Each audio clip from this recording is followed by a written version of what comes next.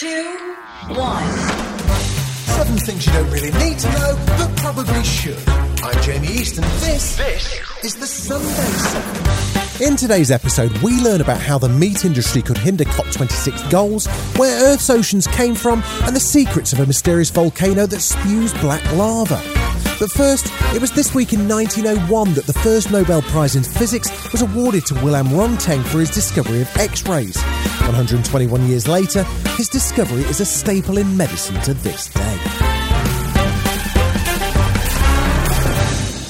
7.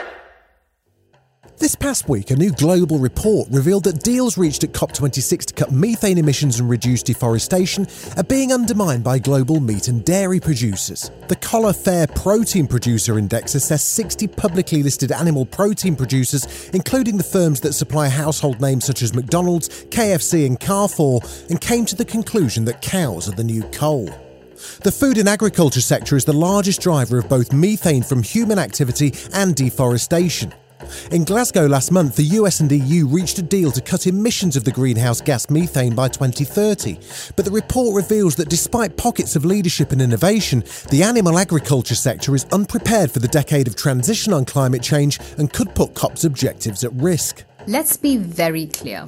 We cannot keep temperature rise to below 1.5 C if we do not stop and reverse deforestation and radically reduce methane emissions. And on both counts, the livestock sector plays a key role. This is Arti Ramachandran, FAIR's head of research. Just livestock grazing alone is responsible for about 40% of forest loss. And that's just beef. If you start looking at soy, 75% of which goes into feeding the animals we eat, then the forest loss that's associated with our meat, dairy, fish and eggs is much higher. And similarly, when it comes to methane emissions, this sector is one of the primary contributors of global methane emissions, around 44%. And what our research is showing is that the biggest companies in the sector, those that produce the meat and the dairy that goes into our grocery shelves and comes onto our plates, they're still not doing enough to curb this problem. Less than 1 in 5 of the big companies that we cover even track methane emissions, and that is, partial methane emissions. So, and very few of them are actually setting targets or articulating specific plans to reduce methane. So that's a pretty big issue. What's the main issue with monitoring levels of methane and deforestation? Well, one issue with methane from livestock is that it's cows that belch out the large quantities of heat-trapping methane, making beef one of the most carbon-intensive foods we eat. It's hard to quantify this methane accurately because we need to quantify it from over 1 billion heads of cattle on the planet. It's very dispersed. And when it comes to deforestation, it's a similar story. Most of the worrying forest loss that takes place today is happening in Brazil, which is one of the biggest exporters of beef and soy globally, where we're losing the Amazon to this. But the supply chain is very fragmented. Large beef companies that operate in this region today really simply don't have the visibility into parts of their supply chain that contribute the most to this forest loss, because the cattle is constantly changing hands, and there is a significant problem of cattle laundering that companies have yet to tackle. So, with these roadblocks, do you think that COP26 will ultimately achieve anything significant? Well, COP26 has been helpful in continuing to raise the alarm on the need for us to act quickly to avoid the worst effects of climate change. But, I must say, from a FAIR perspective, we were quite disappointed to see the lack of focus and attention on the role that food plays in driving climate change. We certainly hope that will change in the next year.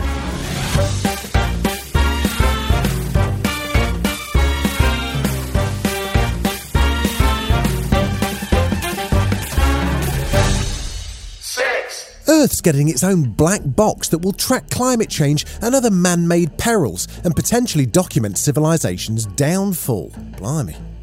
Earth Black Box is a structure and device that will record every step that humanity takes towards or away from the impending climate catastrophe. Australian scientists and artists are looking to hold the world accountable for the Earth's future by creating an indestructible storage device to record humanity's handling of the climate change crisis. Inspired by an aeroplane's flight recorder, the Earth's black box is a bus-sized structure that's indestructible to the climate crisis itself and designed to outlive humans. It's going to be built in 2022 on the remote west coast of Tasmania and be filled with storage drives containing climate change-related data such as average temperatures and global consumption. Its creators range from University of Tasmania researchers and a marketing communications company, Clemenger BBDO. Here's their very own Jim Curtis. We're at a critical juncture of the climate catastrophe. I think that, we've been stalling with a lot of inaction, and the point of the Earth black box, it has a multitude of uses. I think the first one, just like an aeroplane black box flight recorder, if the worst is to happen, and as a civilization, we do crash as a result of climate change. This indestructible box will be there. And we'll record every detail of that, every inaction and action that we take towards that. Now, whilst this might sound catastrophic, the researchers and creators are hopeful that Earth's black box can become a learning opportunity. All the data that's being recorded is open sourced and available to everyone online to look at. All the data will also be used as an educational tool at schools and universities. So yes, it is a learning tool and hopefully something that will ensure that we don't need it to be an indestructible black box in the end. So it has a couple of uses. Yeah, I am hoping that it has a happy ending. We're not just building this for the worst. Still, Jim wants the black box to inspire action before it's all too late. I think that we've seen so many projects and campaigns to try and get people to realise how close we are to a catastrophe. So a concept as potent like this hopefully will inspire people to really take action before it's too late. Still to come on the Sunday 7, we talk to a researcher about where our planet's seas first originated, and Doja Cat becomes Doja Code. With more than 70% of Earth's surface made up of oceans, water's our planet's defining feature. It's vital for this life, but how did it end up here? Earth's far more water-rich than any other planets in our solar system, but scientists have long struggled to know where all of that has come from. Now, there's new research that points to a previously overlooked source, the Sun. It suggests that solar radiation could have created water on the surface of dust grains carried on asteroids that smashed into our planet billions of years ago. Dr. Luke Daly's from the University of Glasgow and the study's lead author. We were very generously given 3 particles that were all about the width of a human hair from the Japanese Space Agency. The Japanese Space Agency had retrieved several hundred of similar-sized particles from the asteroid Itokawa, and we were hoping to explore the surface of these grains and how they'd been affected by a process called space weathering. Some studies had suggested that you could potentially produce water by solar wind irradiation of rocks. The way that works essentially is you fire hydrogen ions or a proton at a rock.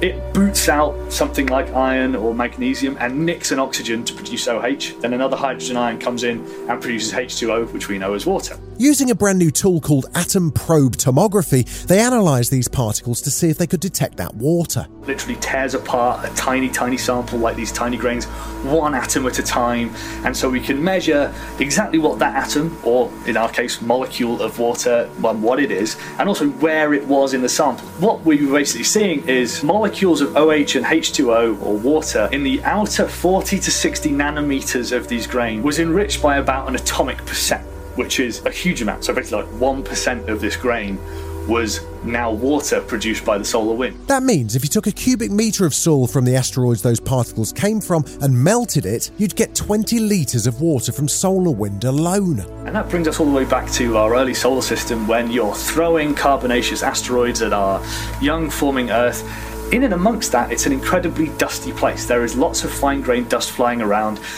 There is a very energetic young sun firing all sorts of solar wind radiation at these grains, and they would be rich in water too, and they're going to fall onto the Earth. And so if you bring those two together, you could potentially explain Earth's oceans by accreting some fine-grained material alongside these carbonaceous asteroids. And so we potentially now have a complete explanation of the delivery of Earth's ocean.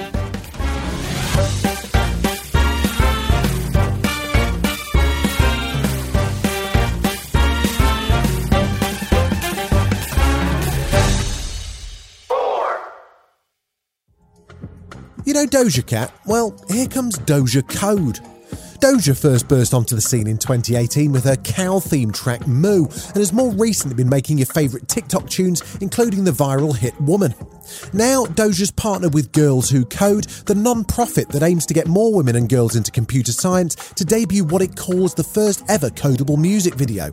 In collaboration with the American pop artist, the organisation's transformed her new music video for Woman into an interactive experience.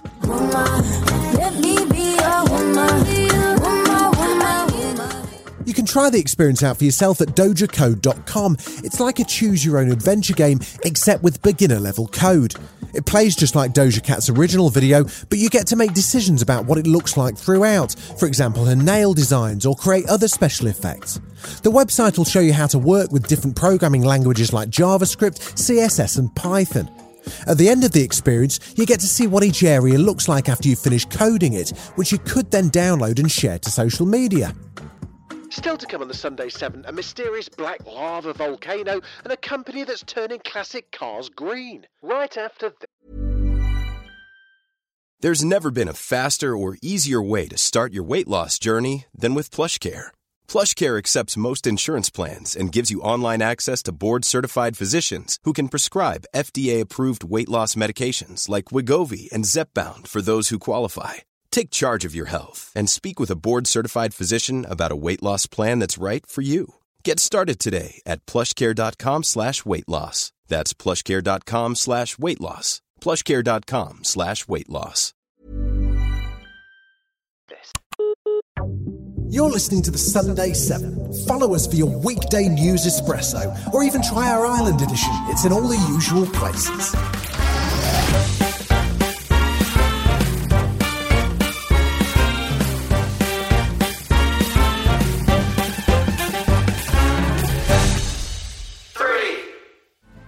Situated atop a mountain in Tanzania, there's a mysterious volcano that spews a bizarre black lava. Oledonyo Lengai is the only volcano known to spew out carbonite lava, which could offer fresh clues about Earth's mysterious mantle. It's certainly a sight to behold when the volcano erupts. Instead of hot red lava, what looks like runny black ink spills from open craters, but getting hold of a sample is no simple matter. Kate Laxton is a researcher from UCL, and she went to Tanzania to study the unique phenomenon. She shared what she knows with New Scientist. Rather than looking at the differences between Oldonyo Lengai and other volcanoes, what are the similarities? What technologies that we use at other volcanoes to monitor them can we use here? When the lava cools and mixes with the atmosphere, it turns a silvery white. Most lava contains a fair amount of silica, but not this one, making it one of the most unique volcanoes in the solar system. So Oldonyo Lengai is unique in the sense that it produces these effusive eruptions of natural carbonatite, but then it likes to explode every now and then with a silicate lava. So that dynamic, that switch between effusive natural carbonatite volcanism and explosive silicate volcanism isn't very well understood at all. And those switches are what make this volcano particularly hazardous. It is unique in the sense that it erupts at very low temperatures for what we expect of lava. So it erupts anywhere between 400 and 600 degrees Celsius.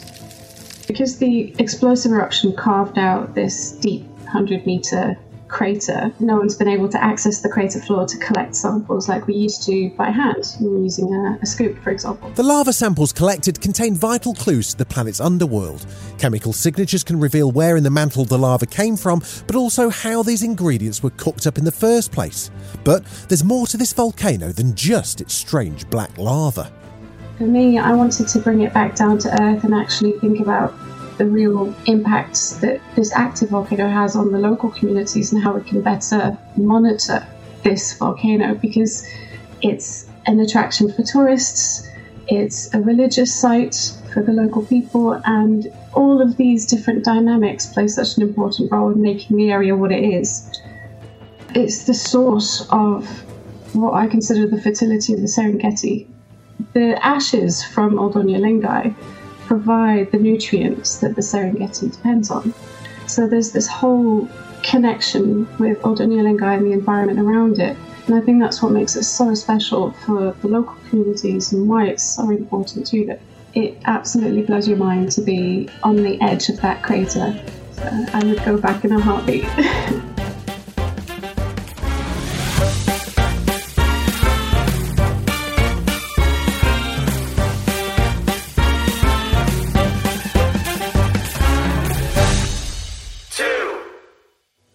This is beauty so rare, we are required to preserve it with the power of a new generation. This is the Aston Martin DB6, remastered and electrified by Lunas. The popularity of electric vehicles has some companies looking to break into a new industry, turning fossil fuel cars green.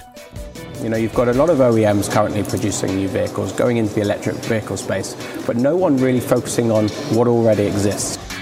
The voice you just heard is David Lorenz, CEO and founder of Lunas, a company that converts classic cars into electric ones and restores them to their original beauty. I wanted something that was going to be a catapult lightning rod for Lunas to get us out to market. And classic cars, pinnacle classic cars, some of the British best marks, Astons, Range Rovers, Rolls Royces, Bentleys and Jaguars, got us to market. So we decided to re-engineer and remanufacture classic cars, taking the cars back. You know, we restore these vehicles, nut and bolt restoration. It is not just a conversion of a vehicle, it's putting the vehicle back to as new or better than new. The company's MD John Hilton says that in this market it's important to think about the carbon from the original production. We've got to get out of this cycle of buying new and just throwing away things that have got lots of usable life left in them.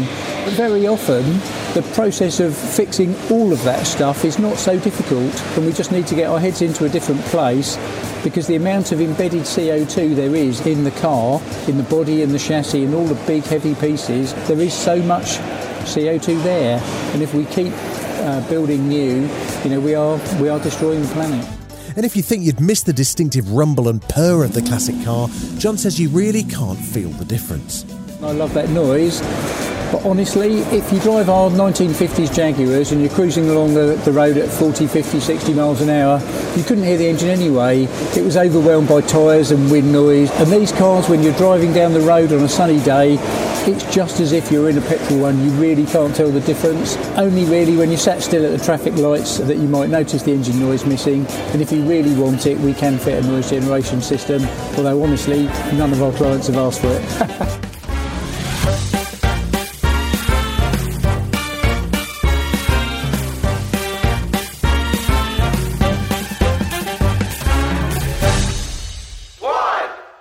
Last month, Clara, a 40-year-old southern white rhino, was put to sleep at Whipsnade Zoo after refusing food.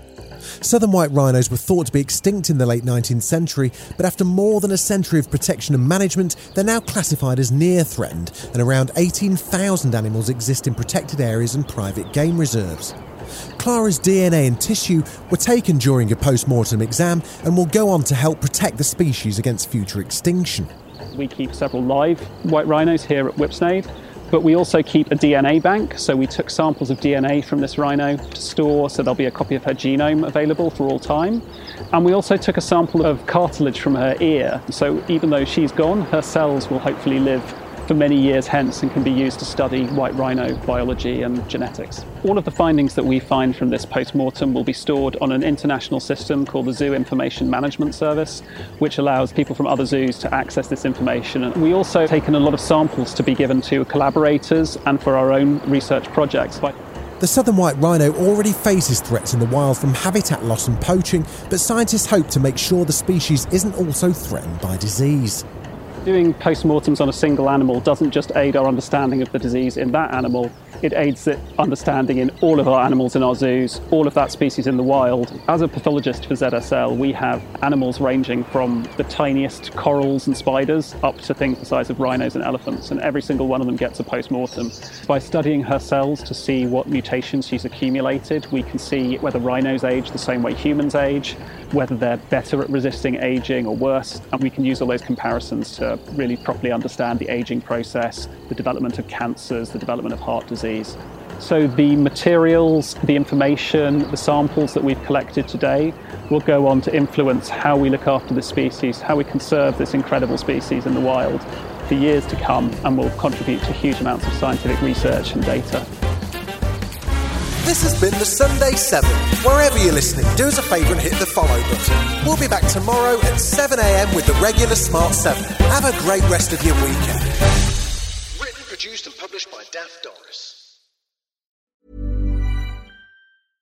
Imagine the softest sheets you've ever felt. Now imagine them getting even softer over time. That's what you'll feel with Boll & Branch's organic cotton sheets. In a recent customer survey, 96% replied that Boll & Branch sheets get softer with every wash. Start getting your best night's sleep in these sheets that get softer and softer for years to come. Try their sheets with a 30-night guarantee. Plus, get 15% off your first order at bollandbranch.com. Code BUTTERY. Exclusions apply. See site for details.